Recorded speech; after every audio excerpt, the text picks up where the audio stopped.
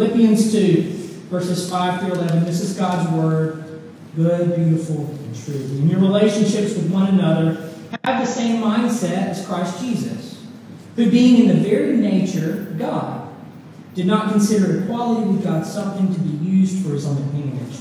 Rather, he made himself nothing by taking on the very nature of a servant, being made in human likeness. And being found in appearance as a man, he humbled himself by becoming obedient to death, even death on a cross. Therefore God exalted him to the highest place, and he gave him the name that is above every name, that at the name of Jesus every knee should bow in heaven and on earth and under the earth, and every tongue acknowledge that Jesus Christ is Lord, to the glory of God the Father. Let's pray. Father, thank you for your word, that in it you show us who you are, and so you show us who we are in you. Pray as we reflect and meditate on these words written by the Apostle Paul so many years ago, that you would move by your Holy Spirit now and speak to us through it. Open the eyes of our hearts to see the reality of who you are and what you're up to, what you've accomplished through Christ, and what it shows us about who we are. We pray this in the name of Jesus. Amen. So a few years ago, a buddy of mine in Clinton, actually, just down the road, he stopped at a yard sale. He was driving along, he saw this random yard sale, and he saw what he thought was a guitar, like in the dirt, off to the side. So he decided to stop because he was a guitarist, and if you're a guitarist, you always stop. So he gets out and he goes up and he sees this old dusty guitar, again, sitting in the dirt, literally. When he asked about it, the person who was running the sale said, well, this was bought as a Christmas gift years and years ago, but nobody played it. We put it in the attic, and nobody's touched it since. We just found it when we were digging through stuff to go through the yard sale. So there it is. And he said, well, how much is it? And I said, well, it's $5. It's not worth much. It's old. It's kind of dusty. $5. So my buddy bought it. Bought it for $5. My friend bought it and he took it to this guitar tech, this professional guitar technician in Raleigh, to get it checked out. And he discovered that this guitar that he bought for $5 at a yard sale was one of the original Fender Esquires, the very first guitar that Fender ever made. 1950 Fender Esquire. There's only a handful of them really ever made. This one was all original because it hadn't been played. It literally had the original strings on it, original electronics, so nobody could touch it. And it was far more valuable than anybody realized. This guitar that the person doing the yard sale thought was worth $5 because it was dusty and stuck up in the attic and forgotten, was sold at auction a couple of years ago for $90,000. $90,000. It's in Japan now, actually. $90,000.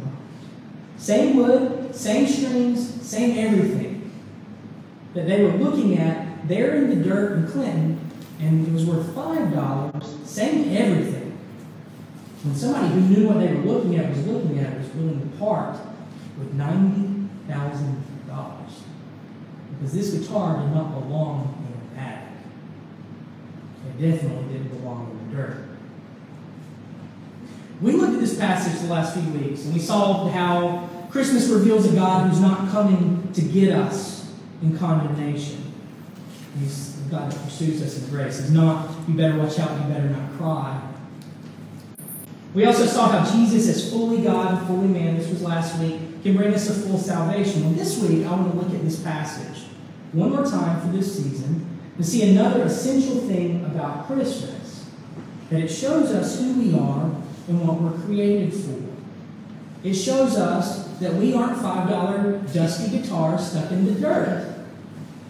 It shows us our true value because it shows us the value that God gives us.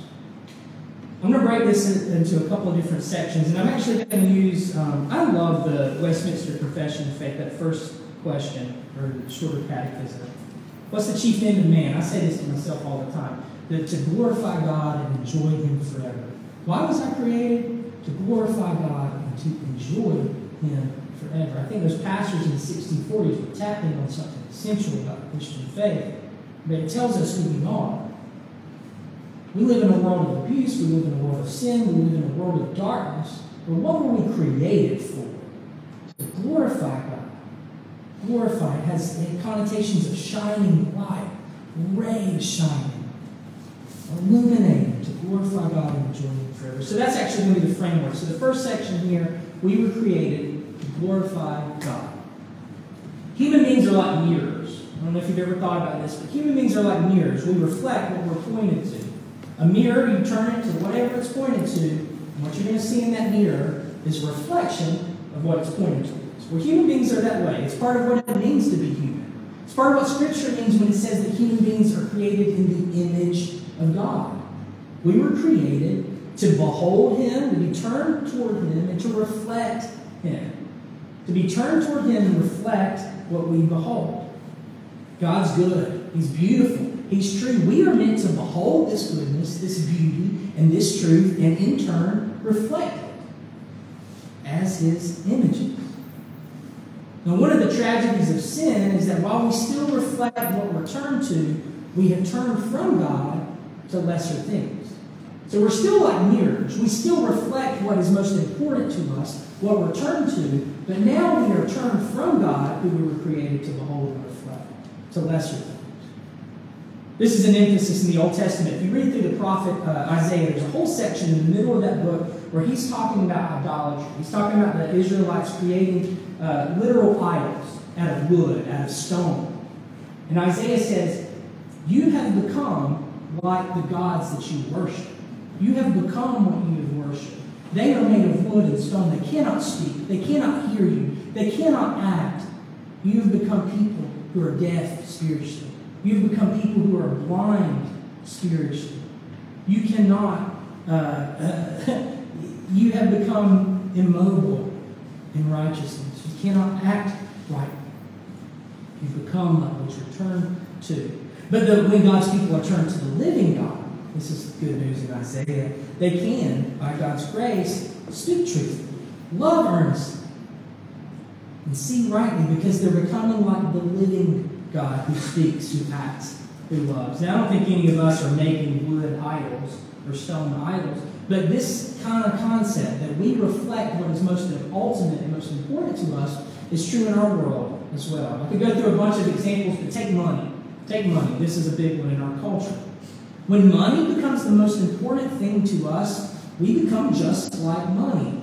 We spend our lives, have you ever thought about that term? We say it all the time. We spend our lives chasing after things that waste away into nothing. We treat others as worthy only based on what we can get out of them, what we can use them for. When something like money, it becomes the most ultimate thing to us that we're turned to, we become just like it, fleeting. Here today, gone tomorrow. Now, one of the wonderful aspects, because that's all bad news, one of the wonderful aspects of the gospel of Jesus is this: that God has reached out to us to be turned to Him again. He's removed the barriers that stood between us seeing Him rightly. And in Jesus, He has revealed Himself in truth. And now we can behold God rightly and truly reflect Him again. The glory that we were created for is possible through Jesus. We can now know and behold the beauty and the truth and the goodness of God and let it shine forth and us reflect it like the rays of the sun bouncing off of the water. It's possible.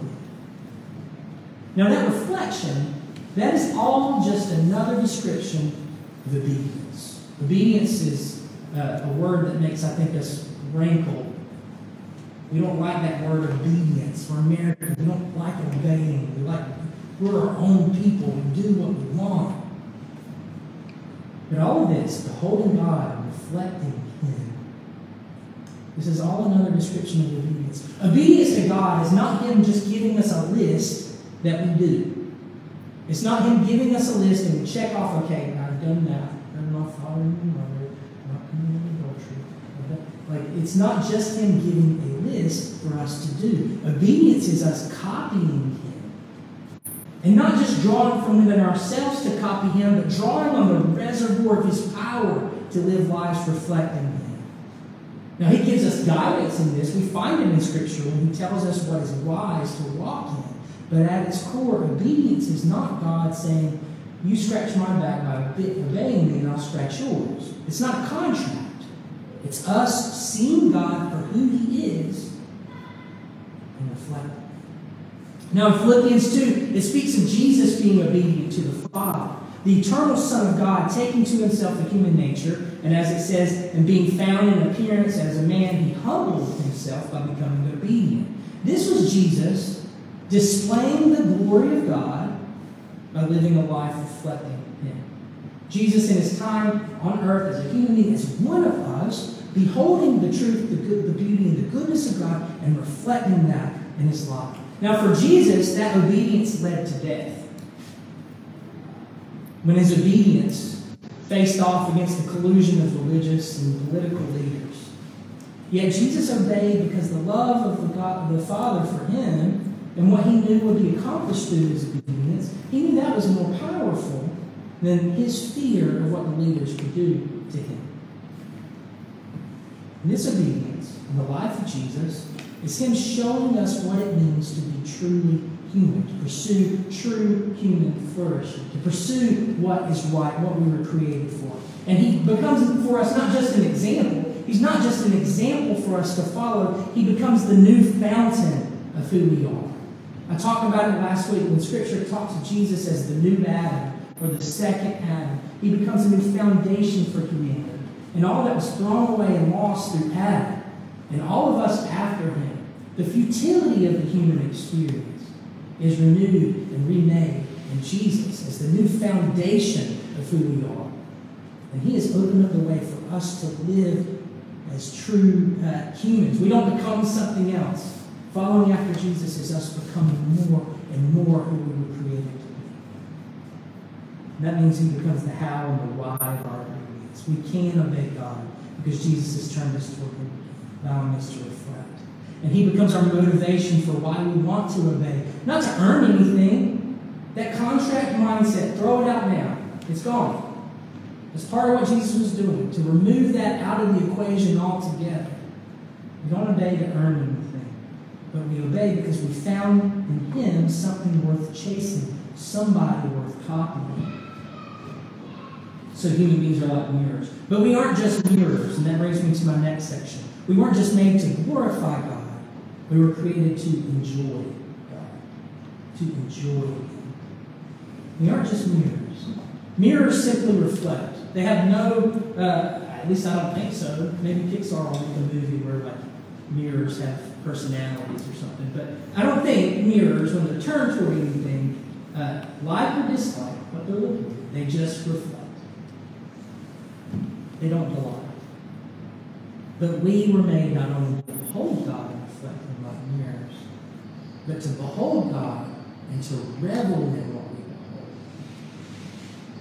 To behold the truth, the beauty, and the goodness of God, and delight in that. And find deep satisfaction and joy in our hearts at what we're seeing. As Augustine, the 4th century pastor, once wrote, this is actually the opening of his book, Confessions, which is one long prayer.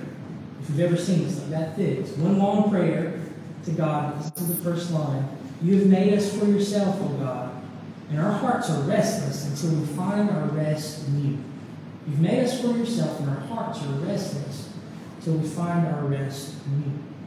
This is what Augustine is hitting on. That we were made to enjoy God, to rest in who he is. We were made for joy, to find our joy in the God of joy, who is himself an unending source of delight. Now, I don't know if you're like me, but it doesn't come natural to me to think of God and joy in the same sentence. I don't know if this is just something I inherited from the Bible Belt culture we've all kind of inhabited. But I think God, more often than not, is presented as this dour, angry old man. He's angry when anybody's happy. He's kind of angry at everybody. Grouchy. But friends, God is a God of eternal joy. And the core of who he is, And 1 John says that God is love. God is, and who He is, and the core of His being is the light. And He has created us to enter into that delight, to delight in who He is, and for us to delight in His delight of us. Now, through His death for us, His resurrection from the dead, Jesus has removed, I mentioned this earlier, the barriers that have stood between us and God. So we're invited in the here and now and into eternity, not just to behold the truth of God, the beauty of God, and the goodness of God, but to love what we're beholding, to enjoy God. And not just to enjoy God, but to enjoy God and all things in Him. To learn the pathway of faith, to develop the muscle memory of tracing our desires to Him. The fact that we have desires as human beings are not a bad thing. Now, apart from Jesus, our desires become disordered. We often desire the wrong things, or we desire the right things in a wrong way. We'll make good things ultimate things. We'll have things out of order. Our desires become disordered. But as Jesus is working on us, as we are being renewed in this life, the renewal of our hearts doesn't mean we become less passionate or less desiring. It means our desires become renewed and redirected. And so we can entrust our desires to God. He can be trusted. We can entrust to Him our hopes and our dreams about the future. And He'll renew them. He'll reform them. We can entrust to Him our pocketbooks and our schedules. We can entrust to Him our sexuality. We can entrust to Him everything. Knowing that He is the God that has created us to be desiring beings that are satisfied in Him, that find rest in Him. All of this is really us just coming to a greater knowledge and experience of His love for us. The author Brennan Manning tells a story of an old Irish priest who's walking around his rural parish one day, and he sees this old peasant kneeling and praying. And the priest is impressed. This guy in the middle of the day, he didn't even know the priest was coming. He's praying. The priest says, "You must be very close to God." And the peasant looks up from his prayers and thinks for a moment and says, "Yeah, He's very fond of me. He's very fond of me." That's what it is to enjoy God. To know at the core of who we are, the core of who you are, that God is fond of you. That's too small, actually. It's even deeper, that God delights as a rejoice. I bring up Zephaniah all the time, at the passage that pictures God as delighting over His children with singing. And the picture is that when He hears our name, He cannot help but get up and dance. That's God's love for us. That's what it is to enjoy God, to revel in God. To know that He delights over us. To know that there is nothing, absolutely nothing, that can separate you from His love. And if there's any barrier in the way, He's going to remove it. It's got to move. It's got to go.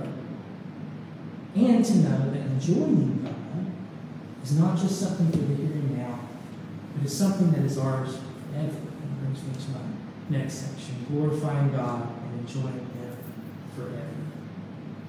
The last 3 verses of our passage speak of Jesus being raised to the highest place, vindicated by God.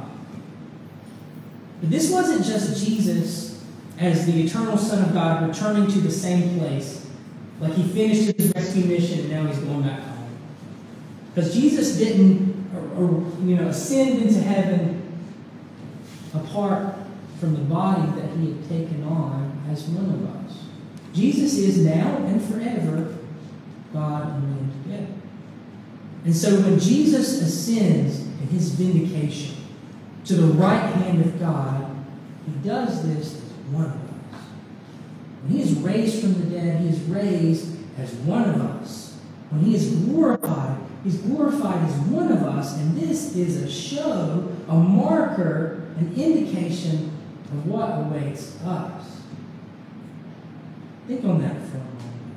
He's raised as one of us. He's given the name above every name as one of us. He did this to make a pathway for us and to show us clearly what God had destined us for. That's why I put Hebrews 2 in our assurance of pardon passage this morning. It's quoting Psalm chapter 8. But notice what it says about mankind. Mankind was created to be crowned with glory and honor. That's the purpose for which we were made. Not given shame, we were created for glory and honor. Lifted above all creation. The crowning glory of God's creation in this world. The reality of sin and death in our world has short-circuited this. It's obscured the glory that we're created for. So Jesus has come as one of us to overthrow the power of death and to restore to us what we were made for. Philippians 2 speaks of this as Jesus being lifted up. And it looks to a day when the glory of Jesus will be seen and acknowledged throughout all of God's creation. When he'll be recognized as Lord of all. But that glory that Jesus has now and in the future is not one that sets him off from us. As if there's going to be a day when he'll gain his throne and we'll simply be royal servants. We'll praise him into eternity because he's worthy of it. But that glory, that delight, that joy that belongs to him is ours as well by grace. He does not inherit his throne apart from bringing us with him. He does not receive all glory and honor and acknowledgement without saying, these are my people that I'm bringing with me. I could have kept going in Hebrews 2, and it speaks of that. It speaks of Jesus as one of us. It says, the ones who are being made holy, us, and he who is holy are of the same family. And that Jesus is not ashamed to call us brothers and sisters. As it keeps going. And so as he inherits this glory, he gives it to us by grace. We join him. The final chapter of your story, of our story together, is that we will be crowned with glory and honor. Lifted up with Jesus. The end of our story is not death and futility. It is eternity. With glorifying and enjoying God. Redeemed to who we were created to be. In the here and now, that leaves us with a call. We have a calling as we are in this world that reflects that future reality. You know, Christians have talked about that a lot, an idea of a calling in the world. And in our country, I think a lot of times Christians talk about things like we have to stand up for righteousness. And it usually means making a public stand, political stand for this thing or that thing. Christians can spend time and they spend resources denouncing this thing and that thing. They're convinced that their faithfulness will be measured by the number of things they call out. And how devoted they are in telling people how they're wrong. Now maybe it's a little bit of a caricature, but I remember a few years ago being in a Sunday school class. And it was just after, I don't know if you'll remember this, when the Boy Scouts had just started accepting openly gay Scout leaders. And so in the aftermath of that, there were a number of churches who had always allowed the Boy Scouts to meet in their facilities. And now these churches were wondering, okay, well, they made this change of policy. We need to close our doors. Boy Scouts can't meet here anymore. They were suddenly booting the Scouts out. And I remember my pastor in this Sunday school class was talking about church buildings and the blessing and opportunity that a church building can be to a community. He spoke about the idea that, the church building is there for Sunday worship, of course, for church functions, of course, but a building can really be a service to the wider community. You can open a building for people to use, even people you disagree with. He was speaking of church buildings as an opportunity to serve communities. And one man in the church, a member, grew very, very angry. So my pastor was reflecting on this. And he pushed back and got very, very heated. And he finally erupted with this. But if we let them use a building, they'll think that we think everything they do is okay. When do we get to tell them they are wrong? That was his final line. When do we get to tell them they are wrong? I've never forgotten that. When do we get to tell them they're wrong? His conception, at least in this instance, was that our role as the church in the world is one that starts from a place of opposition, that we are waiting for our opportunity to say, you're wrong. That we start from a place of disappointment with those in front of us, and anger. But lives lived in light of what this passage shows us, and what Christmas shows us to be true about who we are, lives that are first committed to glorifying and enjoying God. First committed to the good. To quote the Croatian theologian Miroslav Volf, he said, if we only combat the bad, we'll never be done, but we'll become its prisoners. The first and enduring task is to live, celebrate, and enhance the good. I think we most represent Jesus truly when we live sacrificially for the good. When we put our time, our money, and our treasure toward promoting and pursuing the good of others. When we turn to see our whole world through the lens of the gospel, as we turn from the idols of our hearts to the true and living God, beholding Him and reflecting Him and reveling in what we behold, being brought to life in Him, and turn toward others. Not just to denounce what we think is bad. So often that's just fighting fire with fire, which is always a losing game. Everyone gets burned. But living lives that are attentive to this will call us to attentiveness in our world. It will call us to look around and to always ask the question, where is the good here, and how can I enhance it? To look around our neighborhoods, to look literally on our streets and in our cities to find what is good and amplify. Now, occasionally this may look like challenging what is wrong, and that's okay. When it comes time to do that, we don't have to shrink from it. But may we never move to a place of just calling out what we see as bad without also offering the good. May we never come from a place of we need to tell them they are wrong, but always come from a place of I was created to glorify God and enjoy Him, and so were you. So were you. When we are dealing with our enemies, people we actually dislike and maybe really hate us, we are dealing with people who were created to glorify and enjoy God. And what they need is not more condemnation. What they need is not more noise and distraction. They need a vision of the beauty, the goodness, and the truth of God. They were made to behold it. They were made like us to reflect it. I was created to glorify God and enjoy it. So, let's imprint this on our head. Let's go, well, tattoo parlor's closed today. Let's all get it tattooed right now. No, not really. But I'm created to glorify God and enjoy Him. Let's say that together. I am created to glorify God and enjoy Him. You were made for glory. Not shame, not guilt. You were made for joy. Leave your shame and your guilt with Jesus. He's taking care of it. And receive from Him joy. That's what He's bringing to us. Let's pray. Father, I thank You for the glory of the gospel. That You have worked through Jesus to restore us to what we were created for. You've made us to be crowned with glory and honor. You have made us to behold You and to love what we see and reflect it.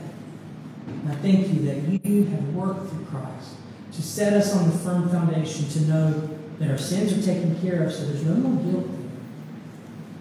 Our shame is removed. And You are changing us to be more and more like You by showing us Yourself. So continue to do that. By Your Spirit and in Your Word, show us who You are, that we may see You, that we may love You. And thank You in advance for doing this. Pray all this in the name of Jesus.